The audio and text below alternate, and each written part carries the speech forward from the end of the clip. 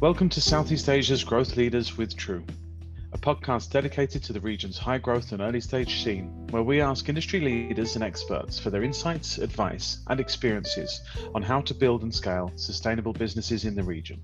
My name is Sam Randall, and I'm a partner at True Search. True is the world's leading executive search platform for technology and tech-enabled companies. Since our inception, we have partnered with tech startups throughout their growth from pre-seed to post-IPO. With over 300 search professionals in 14 offices across North America, Europe, Middle East, and Asia, we have a modern and innovative approach, working with the founder and investor community to advise and assist in successfully scaling their businesses. With a decade of Southeast Asia search experience in technology, I lead the high growth and early stage practice for True in the region. I help startups through high growth stages with advice on talent and hiring, as well as providing search for co-founders, leaders, and technical experts. This week, we are very excited to welcome Axel Winter to the show. Axel is the CTO of Thai Giant Central Group, where he is responsible for the growth and development of their global industry-leading e-commerce and omnichannel offerings, as well as setting up their recent incubator, Control, which is the Central Group Retail Lab. Axel has extensive experience in Southeast Asia and Europe, having worked with Deloitte, Accenture, GE, and Standard Chartered. Joining Central Tech as employee number one, Axel has grown Central Tech to a 250-person technology organization, with people in Thailand, Vietnam, Budapest, Italy, and Germany. Axel joins us for a fun and insightful session on his background in bringing internet to the region, his journey with Central Group, and the future of retail in the world of e-commerce. Hi, Axel. Thanks very much for coming on the show today. It's really great to have you here. So, how have you been? How have you been coping through the last few months? How have things been going in Thailand for you? Yeah, thanks for first of all, thanks for having me. Good catching up with you again over a coffee in two different countries.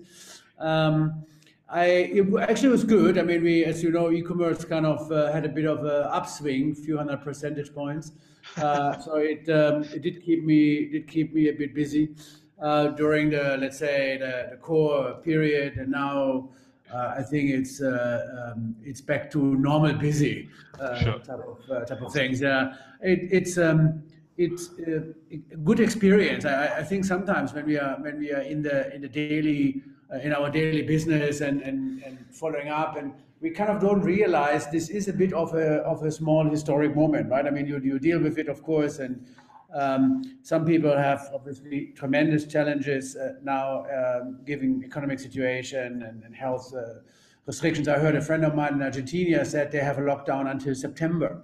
No, exactly. Can you imagine? I mean, not see, and it's fairly strict as well there, and so I was like, wow, how can you even manage? And here in Bangkok, we have never really enforced a lockdown. So I went, except for 3 or 4 days, to the office every day actually. Okay. We have about, let's say in the core period, there was about 10, 15 people here with me, of let's say 300, and now it's about 50-60% back. So. But see, I came always, and so I was joking. I work from home on the weekends. During weekdays, I'm in the office, right? So it's kind of it's kind of here and in Bangkok. If you have a office and a job, obviously, you kind of almost see these things more in television than anywhere else. And without going too long on this, what some of the hotels and restaurants and people have done is they put cupboards outside of their house or restaurant, and then they put food in. They just put food in, and then anyone can take it, no question asked, right? It's just open, and then other people even came to also help putting things in there. So people who are needy, but and maybe they just lost their livelihood, they can just take it, right? So specifically, I say someone who is a small entrepreneur, maybe they have a small restaurant, they work alone, maybe they have a soup kitchen of some sorts, or have a small ink printer shop or whatever it may be. You know, the things you see, and if they have no income and maybe they bought something before, they're struggling now, of course, specifically during shopping centers and things were closed when they were closed. So I really, and I also donated a bit there. But I really thought it was it's a strength of Thai society of trying to be collegial in that sense Sure. and compassionate. Yeah. Yeah, interesting. I've spent my lockdown in Malaysia, and we had a pretty strict lockdown. So we were, we had roadblocks. We couldn't leave the house. Sort of, really, you needed to have a reason, and then you needed to be within 10 kilometers of your house, and then it was only the head of the household was that was allowed out of the house. So my wife occasionally let me pretend to be the head of the household and go out. But I guess how has Thailand sort of dealt so well with the numbers? Because obviously, I think it's a few weeks clear. I think there's been some cases recently, but sort of compared to a lot of the other sort of countries, the actual numbers of cases there haven't been too bad. Yeah, I thought. I mean, again, I same as you. I only also read the news, and it's sometimes difficult to compare. And I always thought is that every government, every state, and every individual one learned what not to do during this crisis, right? Okay, some countries, let's not put a name now, take a bit longer. They're still learning, but for most part, there was nobody was decent day one, right?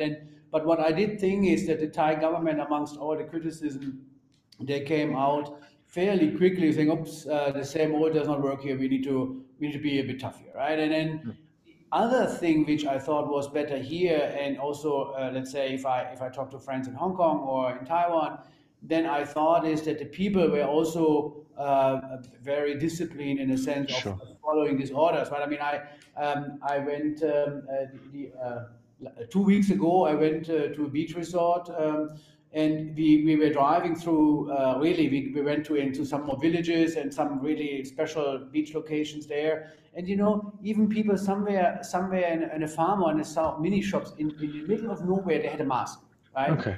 And I'm not saying everybody wears a mask, right? Yeah. But the news spread everywhere. There were also health volunteers. I read. I also had to educate myself across the whole country. In all villages, there are volunteering health volunteers, of course, volunteering health volunteers, and Yeah. they went from household to household to explain COVID, how to protect themselves, and try to help each of the households to deal with it. So that I would suspect that had something to do with it. Yeah. I think the mix of government being smart and people sticking to it probably. Yeah, very interesting, very interesting. It's interesting how everybody's reacted, and then what the outcome of that reaction has been, because it hasn't been sort of standard. The one specific reaction to it hasn't always led to the same outcome for all countries. So interesting.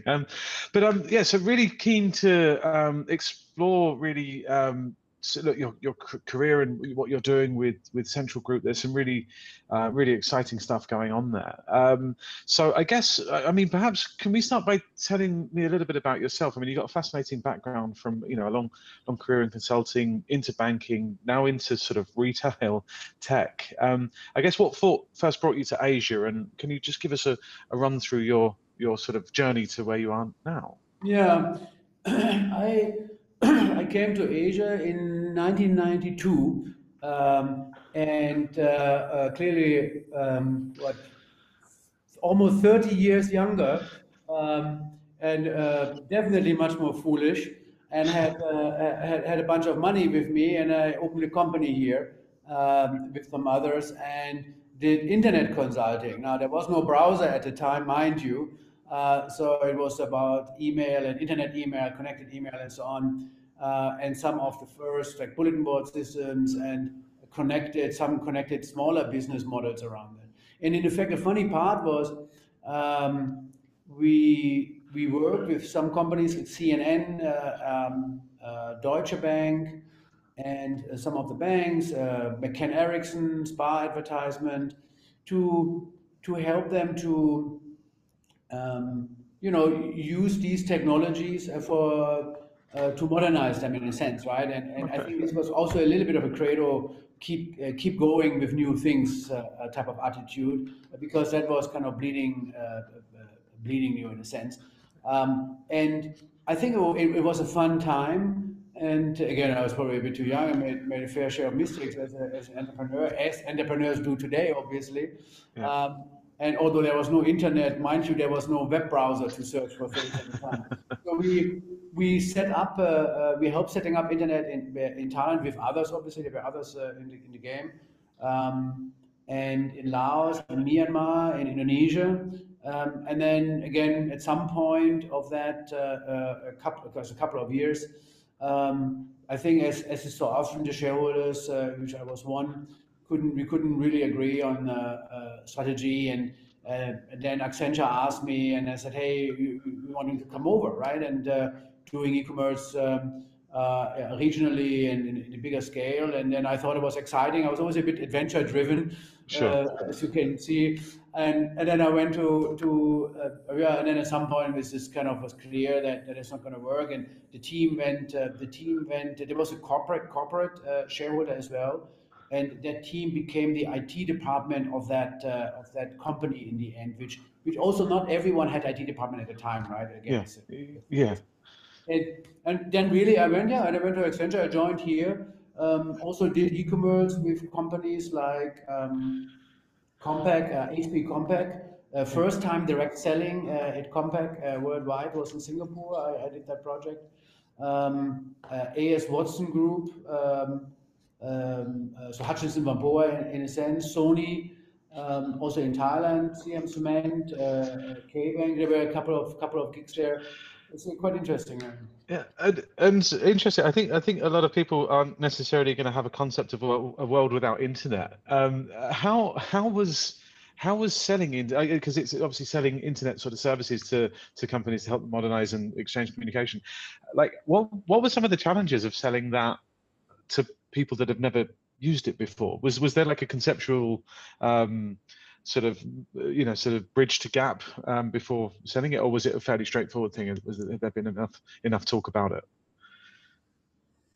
That's a good question, actually. I would have thought is if I remember correctly, so the bigger companies, they kind of had heard about it, knew that they needed something. As I remember McCann, for example, they wanted to pitch a bit like a techie feeling for the Tourism Authority of Thailand at the time. And so they said, well, that looks stupid if we don't have internet email or multi-com, then it kind of looks strange if we are not ready. And then they use this also with Nestle and Coca-Cola, and of course then the TAT and others. So that was their Deutsche Bank of CNN. Also, they were using something in the US, but there wasn't really in all of these organizations like a centralized IT which would push these things out to the edge. So they looked after themselves in the region. We even advised IBM, coming to think of it, when they started setting up the internet business, they also didn't know how to set it up here, the tech part. And so they were looking for some people to help, so we did. And it was a small team. I mean, we were like 30 people. But just lucky that we started early fiddling with, which was then also open source. Bear in mind that a lot of these technologies come out of the open source world. So it wasn't, it was just probably emailing and calling. There were discussion groups, they called Usenet at the time. And you could reach out to people like Cunningham Ritchies. I mean, these big names of people nowadays. I remember then when the first browser came up, I had a friend at Netscape just when they opened. And then they needed some help in Asia because there was no one. They didn't even know who to talk to, right?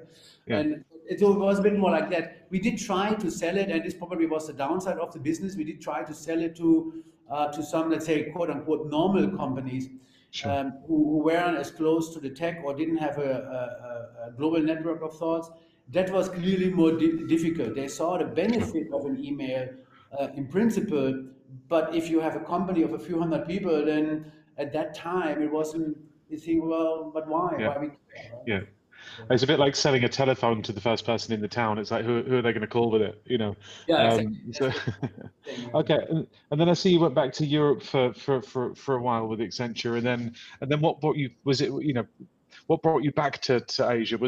Did you always have the bug for Asia? What happened there? Well, this was funny, right? Accenture, I don't know why. Suddenly I was working in Japan with Sony, and then I had this idea. Well, this is like, I wanted to say, when you sit somewhere in front of a fireplace and you have a drink and wine, and then you start thinking, hey, everything is perfect. What else could we do, right? This type of attitude, and then it was like, well, yeah, why not go see what's happening in Germany a bit, right? And and then I haven't, because I almost always worked only in Asia, right? And then so we went back, and then with Accenture again, it was a very simple thing, and it was good, and there was really a culture clash backwards, right? It was like, and then I thought, wow, what did you do? What did you do? We were what did you do here? But actually, it was a good learning, and I still have friends like the country manager of Accenture, the German-speaking countries, is a good friend, and also some of the clients. Really a couple of lifelong friendships, and even if it's some of them it's more virtual than Yeah. otherwise. Made some very strong friendships there, and so from that perspective, it was interesting. And it, funny enough, is one experience also always opens the door also to a next job in a sense. Yeah. Then I got a call from GE Capital, and I was always, when I got into Accenture, at the time I really was like, wow, what a cool company, right? Before I got, Yeah. and you read about them in the media and this and that, and then you get in and you see the good things and also some of the realities which any company have, of course, right? Yeah. And then GE was a bit the same. I was like Jack Welch and this whole thing, and I was like, wow, amazing, right? And then suddenly they call me, and it could, frankly speaking, it could have been anywhere on the planet. It was the CTO for a Asia role, Yeah. and for GE Capital Group, and then I was so excited about being in Jack Welch's company that again it just happened to be Bangkok then. Yeah. It was a pure coincidence that this role, then the regional headquarter was there. And I mean, now no more GE Capital, obviously, but Yeah. then it was there, and so I went there, and if I compare Accenture with GE Capital, it was probably speed times 10. It's a fascinating organization of speed and focus on execution. Okay. It's next to Accenture, probably one of the best companies in the planet on execution there. Oh, okay. And was that the sort of the real start of really getting into financial services in the Asia region, or had you done much before? Because I did a bit with Accenture on banking, but I was a bit cross industry, which is not bad. yeah, If you so in Accenture, I was probably in all industries, utilities and retail, which is now, and also a little bit financial services, government. In Germany, I worked in Germany and the UK. I worked for government projects, and so it was every, yeah. But it's an interesting thing, and GE is a. I remember when I had with the global CTO, became global CIO later, Bernardo Nicoletti. I had my last interview here in Bangkok, and then I came in a suit, of course. So I thought, hey, bank, right? And then he said, take out the suit, take out the necktie, do it now. Oh crap! Where did I get myself into again? And then of course necktie out, jacket out, and then he said, we're an industrial business. We walk around in jeans and t-shirts, right? And, and wow, oh, wow, good on me. yeah, And so it was. It's kind of. It's not really a bank. It was more a consumer finance organization, which in okay, some countries owned banks in a sense. But it's an exciting company because what it did better was it because of this GE execution drive. I mean, relentless, second to none focus on getting stuff done. yeah, I think, and they still do this today. Just their strategy was a bit misguided. Um, they really pulled off to become the largest credit card issuer in the world, right? I mean, so you can like them or not like them. You can say they have not been a bank or they have been a bank. This is all useless. They had half a billion customers. So wow, at the time there was yeah. massive. Well, still today it's still massive, but at that time it was even more massive. Oh, fascinating. And so talk through, obviously you went through sort of Deloitte and Cisco for a while. Keen to find out your experiences with Stanchart. You were there for a long time, and that was the role obviously immediately before Central Group. So talk to me a little bit about what you did there and the interesting things you saw, and I guess ultimately then what took you from, you know, one of the biggest banks in Asia to Central Tech, which is a very, very, very interesting step. But Yeah. yeah, I guess through that. Yeah, I wonder. No, I think for Sanchart, I had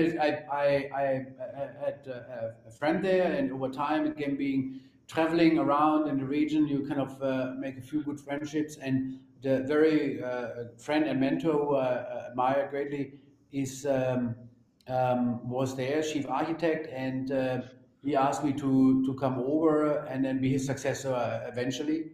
And and then I thought it was just a good it was just I mean, I liked the guy. I wanted to work with him anyway. And then Sure. um, you have to know that Standard, while it's a British bank, the headquarters is really in Singapore, effectively, right? Yeah. For people who are not aware. And then so it was so close to Bangkok for me, so it didn't really matter from a distance point of view. And then I felt excited about some of the things they wanted to do. Now, Stanchart has about, and also had at the time, about 16 odd thousand people in technology, right? So meaning is they have their own capability, they can do things, they can pull off things, they have the budget for these things.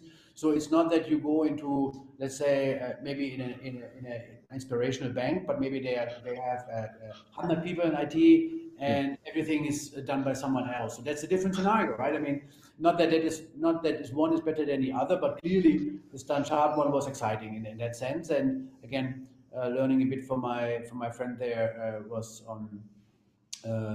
also at very much added value.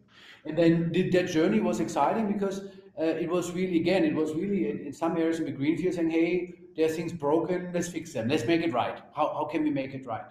Yeah. And we started with reviewing the core banking platform, modernizing that. It's an in-house developed product. Sure. And then the APIs was the next, so creating the Yeah. abstraction layer between the backend and the front end system, which Yeah. is critical in a bank. And then the third part, there were others, but to focus on the essentials, was really data. And the bank was at the time investing a little bit in data warehouse technology, and I really thought, nah, that just can't be it. That can't be good, right? And I wanted to have really a real-time bank, right? Yeah. Yeah. And I was fascinated about this. I'm saying, hey, you have 24/7. This is, I mean, it's so obvious. I mean, even in 2010, that was obvious, right? And then I thought, no, that can't. This data warehouse thing can't be it. It's kind of a box in a corner, and then you have a dashboard. That cannot be good enough. It possibly can't. And then Hadoop 2 came out for the technologists, open source framework focusing on big data. Google and Yahoo developed it. Again, it's much more involved now, but at the time, it was actually probably with the version 2 coming out, real enterprise class. And then I started dabbling with it a bit and went to the CIO and said, hey, I want to do some more with this. I need some money. Yeah. And he said, okay, Axel again, okay, whatever, go for it. Just leave me alone, take some money. Yeah. And then I started doing some POCs, and then I was really number one. And then other people got excited Yeah. about it. Of course, you can trust the technologists being excited about new stuff. And then we built something extremely useful very fast, and it impressed even the board. So analyzing counterparty data and so on. Yeah. So there were some early wins. Next best offer in a close vicinity of your credit card transaction. Buy at a Starbucks, say Marina Square, and then get a cake next door at Swiss Bake or something type of thing, right? Okay. And then that was so, people were so impressed by this that in 2012, 2013, we then decided to go full time, full throttle into big data, in a sense, if you Yeah. take the nickname of that group of technologies. And I don't even know how and why it happened. But people were just yeah, that's a cool thing, let's do it, right? And then even CEO, everybody was like, do. And then again, we really went after it, built big teams, kind of lessened the focus on the data warehouse, focused on real time, connecting the API world, which I had prior architected and managed to create into the data world as in Spark and Kafka and Spark. And suddenly, we have this centralized all over the world, all business unit, data lake, and capabilities which can be adopted for different use cases. And we run searches against the whole data lake. I mean, there's a search engine attached to it. It was beautiful. And then I had people from other banks coming, and they came to us and Axel, I want to work in your team because a Citibank actually. Can I work into your team? I'm an architect here, but I write funny papers and nothing happens, right? And I really want to see the action. And you guys, the architecture and the delivery teams, we work close together and really got stuff done, right? Type of thing. Really executed change. This is the one. This is the one key element. And when I then looked at the other banks, they were talking about big data, but they had it departmental. They were very good in one corner of the world or in one business unit, but not as holistic. And this is a differentiator to Stanchart in my view.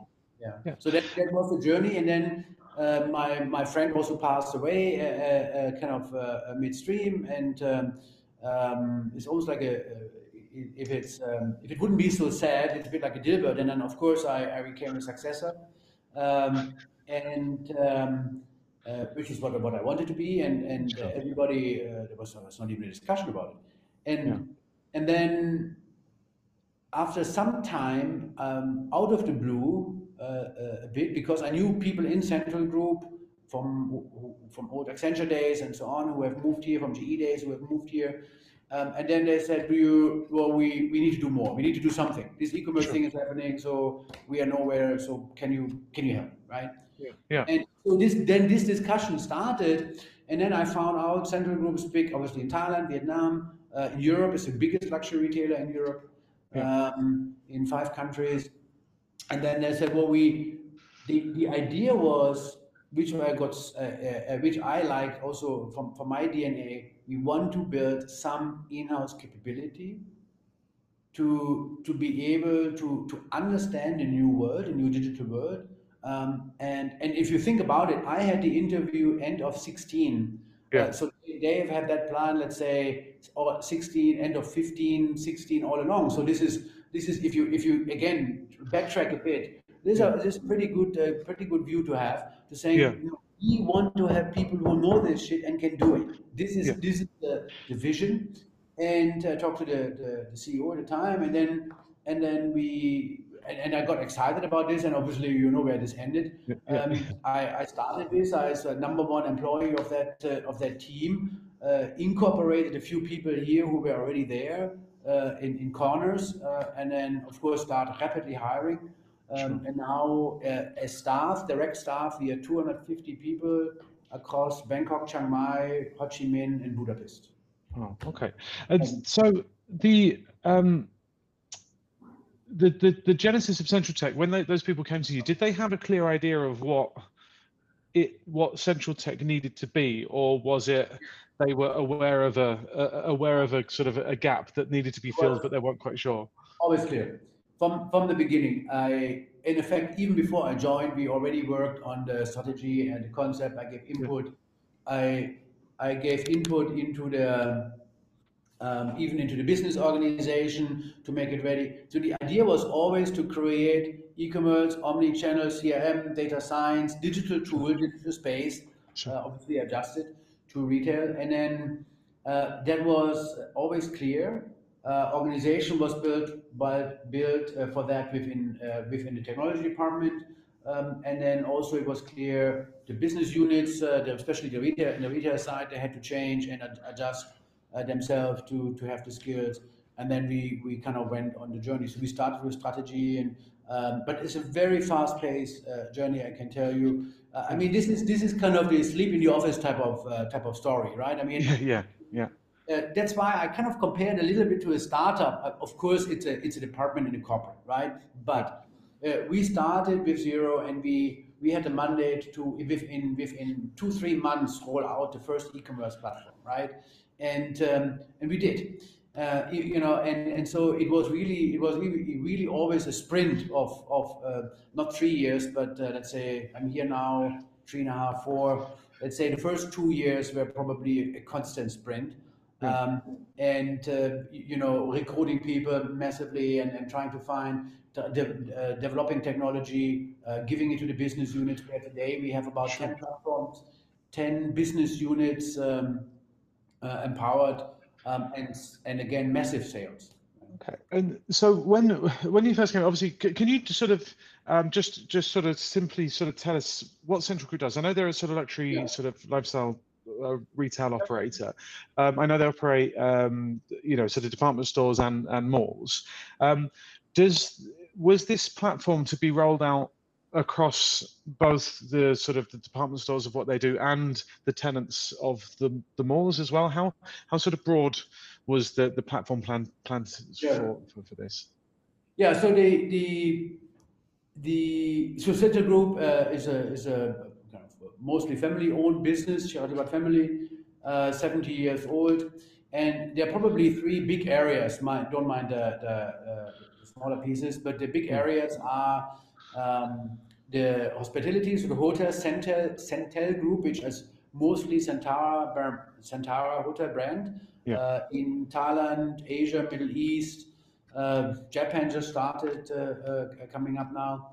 Then we have CPN, which is Central Patana, and that is property. So if you go to a shopping center, I think Indonesia is Grand Indonesia is part of it. Malaysia, in Shah Alam is there is one, and Vietnam, of course, Thailand, and there will be more. Mostly malls, but also office towers and condominiums and so on. So it's a bit a diverse environment, but really property focused.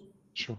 And then these 2 are both public companies, and then the third one is the retail area with assets in so Thailand, of course, where we have brands like Central Department Store, Robinson, Supersports, Powerbuy, OfficeMate, Top Supermarkets, and so on.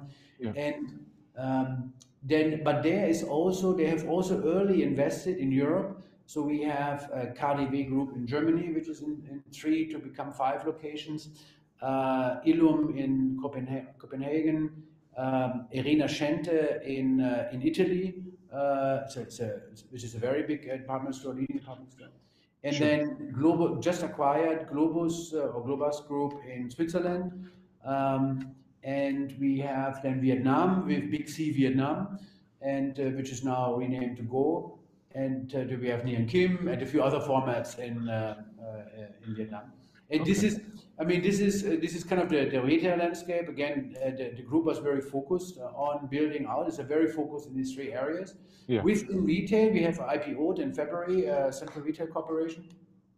There are also some investments, and I think the founder, the founding family, they're very strategic about it and very focused. So we have a joint venture with JD.com in Thailand, actually 2 of them. One is for a marketplace, jd.co.th, and also a fintech startup, which is both payment and consumer and supplier finance, so also very strong.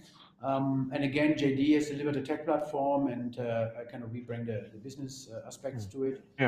And then Grab, 30% of Grab Thailand has been acquired. And also, again, it links back. So this is what probably banks don't do well, I have to say, or many industries don't do well, many companies don't do well. The idea is to fund the core business model. How can we make a better business? So when we talk about Grab, this is about rapid delivery, express delivery. You order some beer and chips at the supermarket, it's going to be there in 45 minutes, right, in Bangkok. So this is kind of the idea. And I mean, it's a miracle. It's a miracle getting anywhere in Bangkok in 45 minutes. If you it's a driver. You can imagine it's a driver who's going on. But I think there is some vision there of saying, well, if we, and JD, you think about it, it's a bit like a frenemy, because they're a retailer, they're an online retailer in China. And I had recently a small kind of a fireside chat with a friend from Germany who runs a banking club. And then he said, so why did you do this? I said, well, look at the banks. Why would the banks not do it? Why would you not have, can you give me one name of a bank where they have really partnered with a frenemy? Said, took the risk and said, okay, this is, and before you've done it, and we were the first, as far as I know, who have done that, to partner with a new tech company, new world type of digital player. And you know, it's easy to say afterwards, well, obvious move. No, but it wasn't at the time, right? Yeah. And then you show me how many others are doing that, how many are so focused to charge ahead. And I thought I really admired the chairman Coulthard for being that visionary, frankly speaking. So one of the things I find really interesting is that clearly you have an incredibly large organization over which you're applying this e-commerce layer. How do you start with something like that? You know, because you've got the you've got the sort of partnership with JD, you've got the partnership with Grab, you've got all these different sort of retail outlets. How do you, when you started and it's like, okay, we need an e-commerce platform within 3 months. How do you start there, and then how do you manage the roadmap as you go along? And also, I'm stacking my questions, but I'll throw this one in as well. It sounds like there wasn't any sort of, there weren't any existing user journeys that you could have a look at and say, oh, these industry is doing it, so we can take something from there. So was it all greenfield? Was it all sort of innovation and things?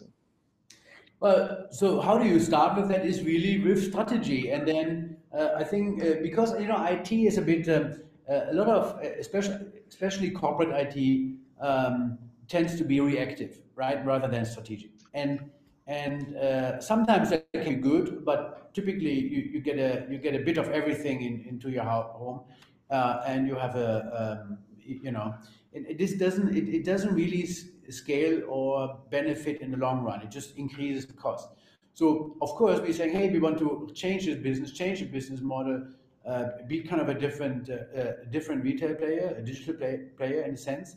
And then it's really down to the strategy. And then the second piece, which most people forget about, is execute, right? It sounds like a joke. It's not. I'm telling you that the biggest problem corporates have is they can strategize every single day, right? There can be board meetings, PowerPoints, and all of this stuff.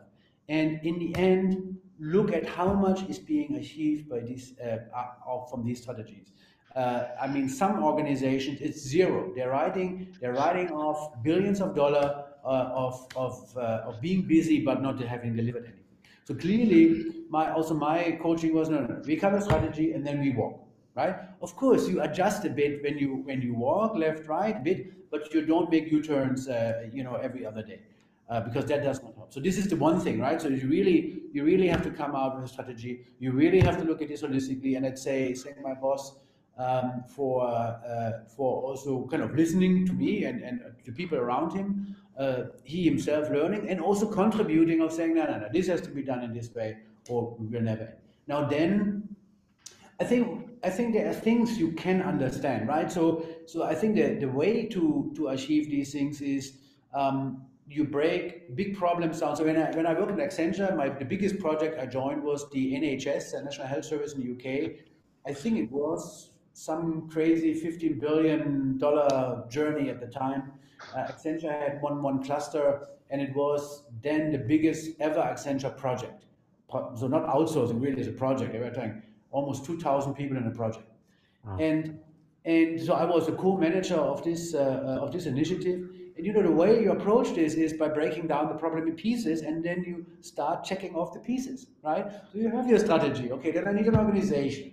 Then these people need to work with someone in the business, and so on, right? So and then okay, then I need a platform. Then what is as you said, right, the user journey? Well, probably let's start with e-commerce, because that is easily to understand, and this is what we don't have, right? And then there is omni-channel integration. So how would that work, and so on, right? And then what are the pieces we need to support this, right? What's the technology? What is the also business organization? Let's say contact center. Maybe we need some strategy team there who can go into details, help with the journeys, user experience, customer experience teams, and so on. Right. So this is really how this works. You break it down in small pieces and then you execute. And this is really, frankly speaking, day by day. It's actually just hard work, not exciting though. It's exciting when you look back and say, whoa, how we have come a long way, right? But day by day, it's 1 a.m., 2 a.m. It's like, how do we get this done? And we need it tomorrow, right? And so on. And then you keep chipping away every day, like in any other job. And then it's just that if you have the right strategy, and you're lucky enough to have not only the right skills but also the right team, the right attitude of the people who want to get this done, who want to stay with you until 2, 3, 4 a.m. sometimes to get shit done, then you execute, right? And one thing it sounds like as well is that you had sort of real backing by the chairman, which I think perhaps not all organizations have. And so interesting, you've grown to 250 people. That's a really big team in such a short space of time. How did you go about finding those people? Obviously, it's well known there's a tech shortage in the region. How did you go about finding those people, bring them in and keeping them entertained? I mean, it sounds like it's obvious why they kept entertained, but yeah. Keep it. That part was the easier one. It's not that there is a shortage of things to do here. Let me think. What did we do? We clearly talked to a few of your colleagues to help with that. But again, lucky. So I was actually fairly lucky. There was there were a handful, very small team from Central Group acquired a rocket internet business before, Salora, in Thailand and in Vietnam. Sure. And there was a very small team from Salora left in the company, and I don't think that they were. I think it was really not a very strategic work at the time. They were focused on what they were tasked with, and that worked well. There was no issue there. And I took this team, the tech part, over, and I was really fortunate because there were like extremely talented and strong people in that team. Albeit it was very small. It was like the leadership team was like two or three. And I mean, they were kind of middle management now, I'd say, and there's a couple of developers, and then we sit together, and also I would like to say, we liked each other, we like to work with each other, right? And then they help calling their friends and their buddies, hey, things are happening here, come on over. Sure. And then it grew, and then they liked it, and their friends who came liked it, and then they called their friends again, and we had a few friendly headhunters or search firms, better to say, also helped us out of free will and fun of it. And so one came to the other, and then things. I think also my impression is in the tech space, if people have this sense that Central Tech, this is a happening place, right? Yeah. They invest, they have tech, they're doing stuff. Yeah. Then this is kind of a lot of brownie points there, and people are attracted, right? I mean, you look in Thailand at the time. I don't know about today, but well, I do know, but let's not go there. I think at the time there were probably only 2 corporates who were really doing a lot in this tech space, which was True Group with Ascend. True Digital was just emerging, and it was us, right? I mean, the banks they outsourced quite a lot. So there wasn't really a lot of happening. SCB just kind of started, Siem Commercial Bank, to think about what they want to do. And so it was really, there were really only more or less two real happening places in town. Again, changed a lot since. But so that also kind of became a bit of a magnet in a sense. Right? And what you sort of from my understanding, obviously the 2 or 3 things that Central Tech does is obviously the omnichannel side, the retail innovation side, and then the digital academy side. And I think one of the things that was really exciting when I was hearing about what you guys are doing was that omnichannel play. I guess, do you mind if we explore that for a couple of minutes, and perhaps can you give us your definition of what omnichannel actually means and why it's exciting and what you guys are doing in that space? Yeah.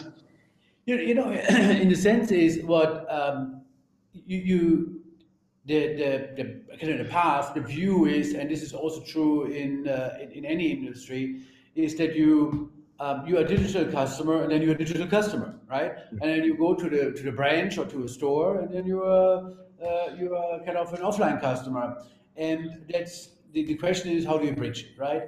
And how do you? I mean, if I if I start to do a bank transfer on a mobile banking app or an investment, and then I go into the branch and they say, hey, I have a question with this thing, they should be able to see it right away. And they're saying, let me explain this, I don't know, whatever investment fund to you, or tax saving model, whatever it is, right? Or let me help you with a transaction. They should have that visibility, fully transparent. And of course, you can apply that also in the retail world, is that if I order something online and I want to pick it up rather than waiting for it at home, I want to pick it up in the next store, right? I mean, if I had a lunch in a shopping center, which is, I mean, it's the same in Malaysia or Singapore and Thailand. If I have lunch in a shopping center and I walk to my restaurant and I start buying some groceries or reorder from my last order and saying, oh, I'm now in Central World, whoosh, let me pick it up in 1 hour here, right? Now that is kind of the omnichannel thing, and then I go and I pick it up, or I order it, and we have in Phuket, we have in some places a drive-through. And you can pre-order it on the app, and then you just drive through, and someone will give you your order into your car, right? Or Powerbuy, which is an electronics chain, consumer electronics. You know, your next iPhone or whatever it is, or Samsung phone, and then you know, you can just either order it, pick it up, or reserve it. Maybe if it's a dress or a suit, you reserve it in the store. You go there, you try it on. Oh yeah, that looks good for me. Okay, please, I want to buy it. Oh no, that doesn't look at all, right? So keep it, guys, right? Something like that. You know, I think this kind of interchange between click and reserve and you know, click and collect. Try and buy, and so these different models, they become extremely important. Returns, for example, why can I not buy something online and then, because I'm working near a store, just give it back then, right? Rather than send it back, go to the post office. I wouldn't even know where the nearest post office is. There's always, in Singapore, there's always the hunt for that little sort of cabinet with all the lockers in, you know, where it's like, where is it? Where have they hidden it? It's interesting. So I guess. Funny enough, they are not popular here. This kind of, they try, a few people trying it. I know they signed Singapore Post numbered lockers with the mobile phone. You can open them, right? I used that before. It's a great service, but I haven't seen this in. I think there was, I forgot the company name. They tried it at the BTS stations, but I heard it was not very successful in the senses. And I can tell you, so during COVID period, we also, because we have a format, it's called Chat and Shop. You can chat with someone, and then they recommend you things to buy. Hey, I need a shirt for my black trousers or something. I'm going to a formal dinner. What should I wear? And then they help you with this, right? Or and we also expanded this during Chat and Shop during COVID to be Call and Shop, so you can call everything. And what we found was that we started Facebook Live shows. It's a bit like your TV shopping type of thing, but with some interaction component. And the thing is that what we found is people really like this stuff, right? So it's not true that I mean, specifically for Thailand, and I can tell you for Italy it's the same. It's not true that people just want to go to a website, have a commodity type of service, get their stuff, and be on their way. That is not true for 100% of the customers. Customers like to engage. People like to talk to people, in a sense, right? And it's part of our, let's say, DNA. Well, this is part of our DNA, of our upbringing, culture, and even double so in countries like Thailand. So then I can see, and in effect, we are not using chatbots yet in Chat and Shop, because if someone, I mean, if you want to buy something there and you're looking for this connection piece, right, as a social chatting with someone, then if you figure this is a chatbot, it is actually counterproductive to that relationship. And I found that banks don't think enough about this, right? So we all hear about the branch pressure on the branches and so on, But I think that, of course, I want a mobile app, a banking app which works well, and I'm still using Standard Chartered Bank's one from Singapore, works extremely well. But of course, I also want to have a relationship, because otherwise, why do I care about your bank? Then I'm comparing Standard Chartered and Bangkok Bank and DBS and Bank of Ayutthaya and whoever, and then I pick the best app, right? Well, Interesting. then how can that be? That can be good for me as a customer, maybe, but it cannot be good for a bank alone. Yeah, and that's one of the trends I've definitely seen and heard about, is that e-commerce is evolving. It's got I think we're at the end of that first phase of e-commerce where you can now buy everything in one place. But the problem is it could take you a couple of hours to actually find what you want to find. And so the next wave of e-commerce perhaps is this more curated, more personalized approach to things. And I think having a person on the end of the line is really important to that journey.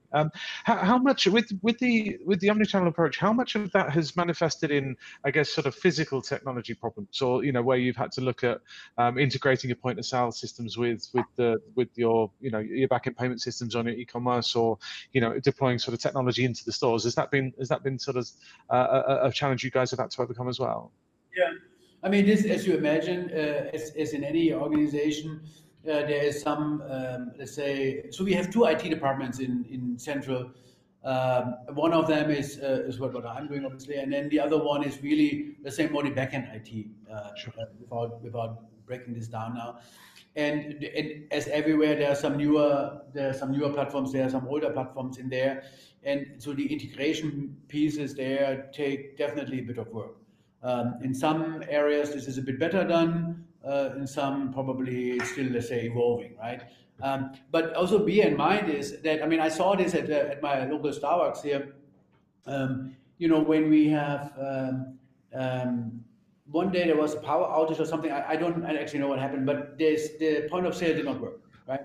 And then the staff did not care at all, right? They opened the drawer, took out a book of receipts, start writing down one Americano, one muffin, here, right?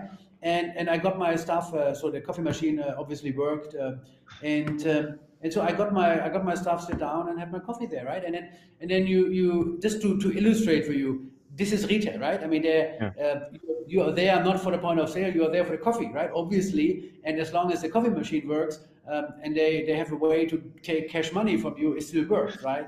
So it's not an excuse, but it's a saying that if I buy something in a shop or in a market, for example, they have nothing there, right? Now, I know some people have mobile POS and they use a mobile phone app, and they have mobile phone credit card readers attached, right, and stuff. Yeah.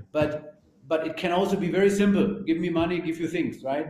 And so there is obviously a reason why a lot of retailers have not had the latest, greatest. And I can tell you that also IT vendors struggle with latest, greatest, because they also sweat their assets a bit, right?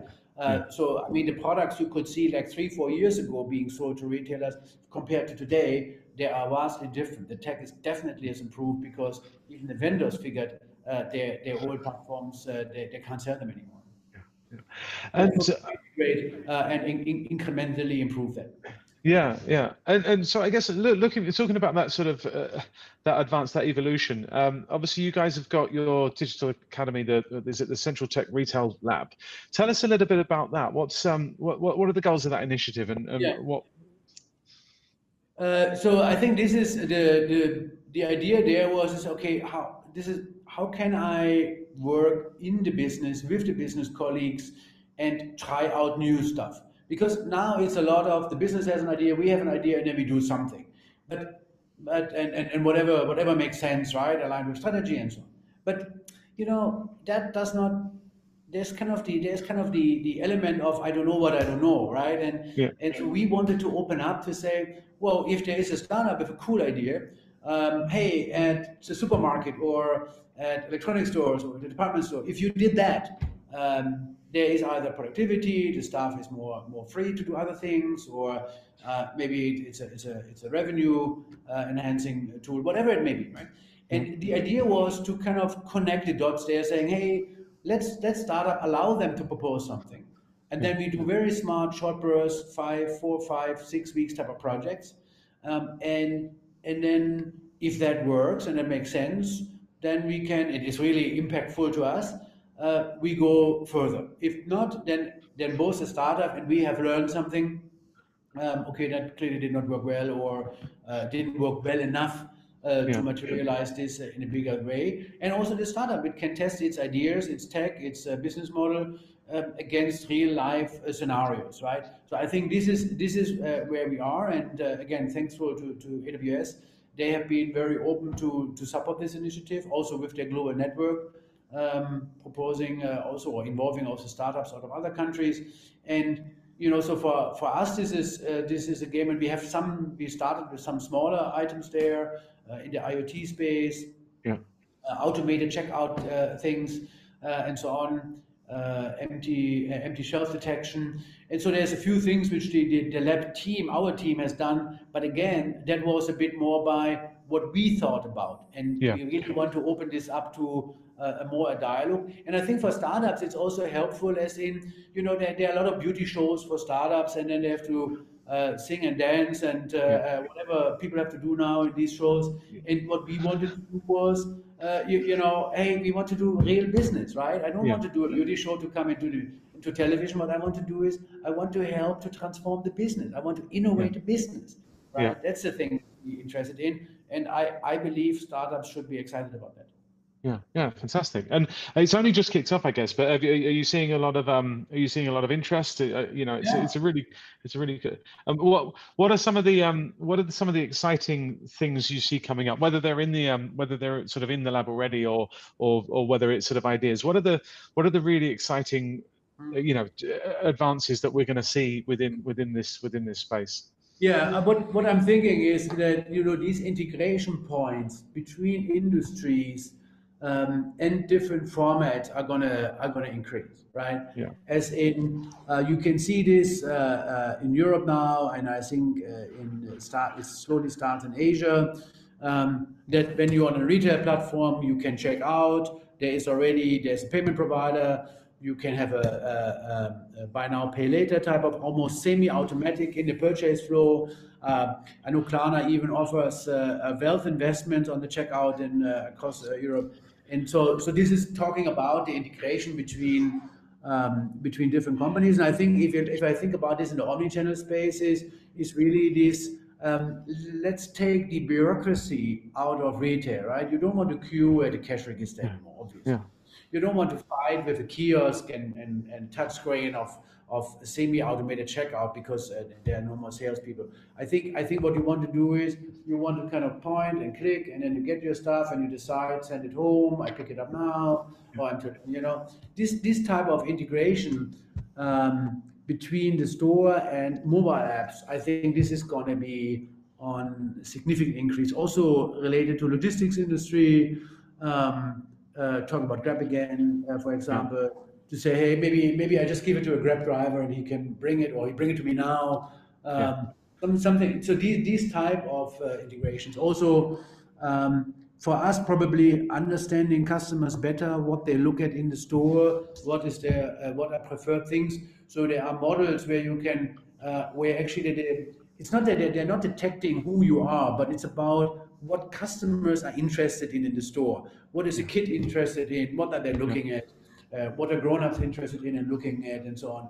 Of course, that is good insight for us. We do some of that today, as in conversions in the store. We use videos to understand how many people visit the stores versus buying. Again, it's not personalized. It's just for us to have a bit of a feeling, same as you would do in an online site, how many visitors you have versus tickets, in a sense, right? It's interesting. I was listening to another podcast recently. They were talking about one of the large supermarkets chains in the UK had done some research where they've worked out that home cooks generally have lower claims on their home insurance.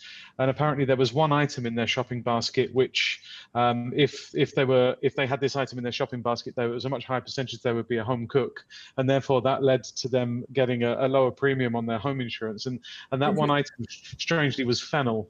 So I see a bunch of people in the UK now trying to buy more fennel to look more sort of responsible. But I can see a sort of an environment where this type of data is collected, and you provide this level of sort of customization and individualization digitization for customers. And I guess do you see where sort of the e-commerce sort of revolution and the social media revolution changed consumer behavior and took it online and took people to what to expect from a service online? Do you see this omni-channel sort of wave impacting how people then expect the online and offline worlds to be integrated? I do think customers expect that, and because if you get this from some digital services, right? And it doesn't matter. It could be a Google service. It could be a bank. Could be a telco. Could be a retailer. Once you get used to this level of sophistication, that hey, I'm buying something in the store. I want, let's say, I want a new shirt. And I just bought a different color and I just bought the old color there. Can you look up what the size is? Because I forgot, right? Yeah. And if I identify myself to a salesperson, then you expect that person to know, yeah. Right? And it's not that I expect her to know me personally, obviously, but I do expect her to have that integrated view. And I think this is increasing. Can we do this everywhere today? No, of course not, right? And also, let's also assume there's a bit of a privacy question there. I mean, with IBM getting out of facial recognition and so on, right?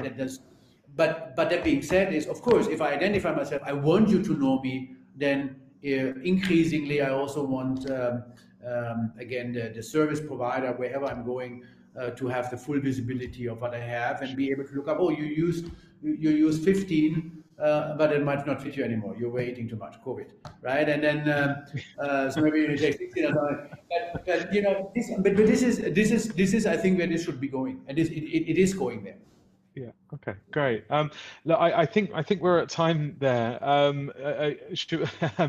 Axel, look, it's been an absolute pleasure. I really appreciate your time and fascinating insights on the whole on the just the whole thing. It's really a very exciting area to watch. So look, thank you very much for your time, and I look forward to speaking with you again soon. So. Yeah, we should. It's kind of must be a multi-part series, right? Because we probably only got half through, but I really enjoyed it and really nice talking to you again. So I'll catch you soon, I'm sure. Thank you. Yeah, I'd love to do a follow up, and let's talk perhaps in a while once things, once the lab's been running a bit longer and we can talk a bit more about that. But yeah, again, I really appreciate your time. Thank you very much. Thanks a lot. Bye. Cheers. Take care. Bye.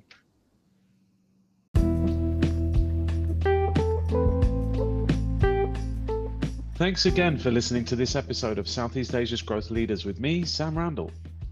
In the next episode, we welcome Satya Kalyana Sundaram to the show for a South Asia FinTech special.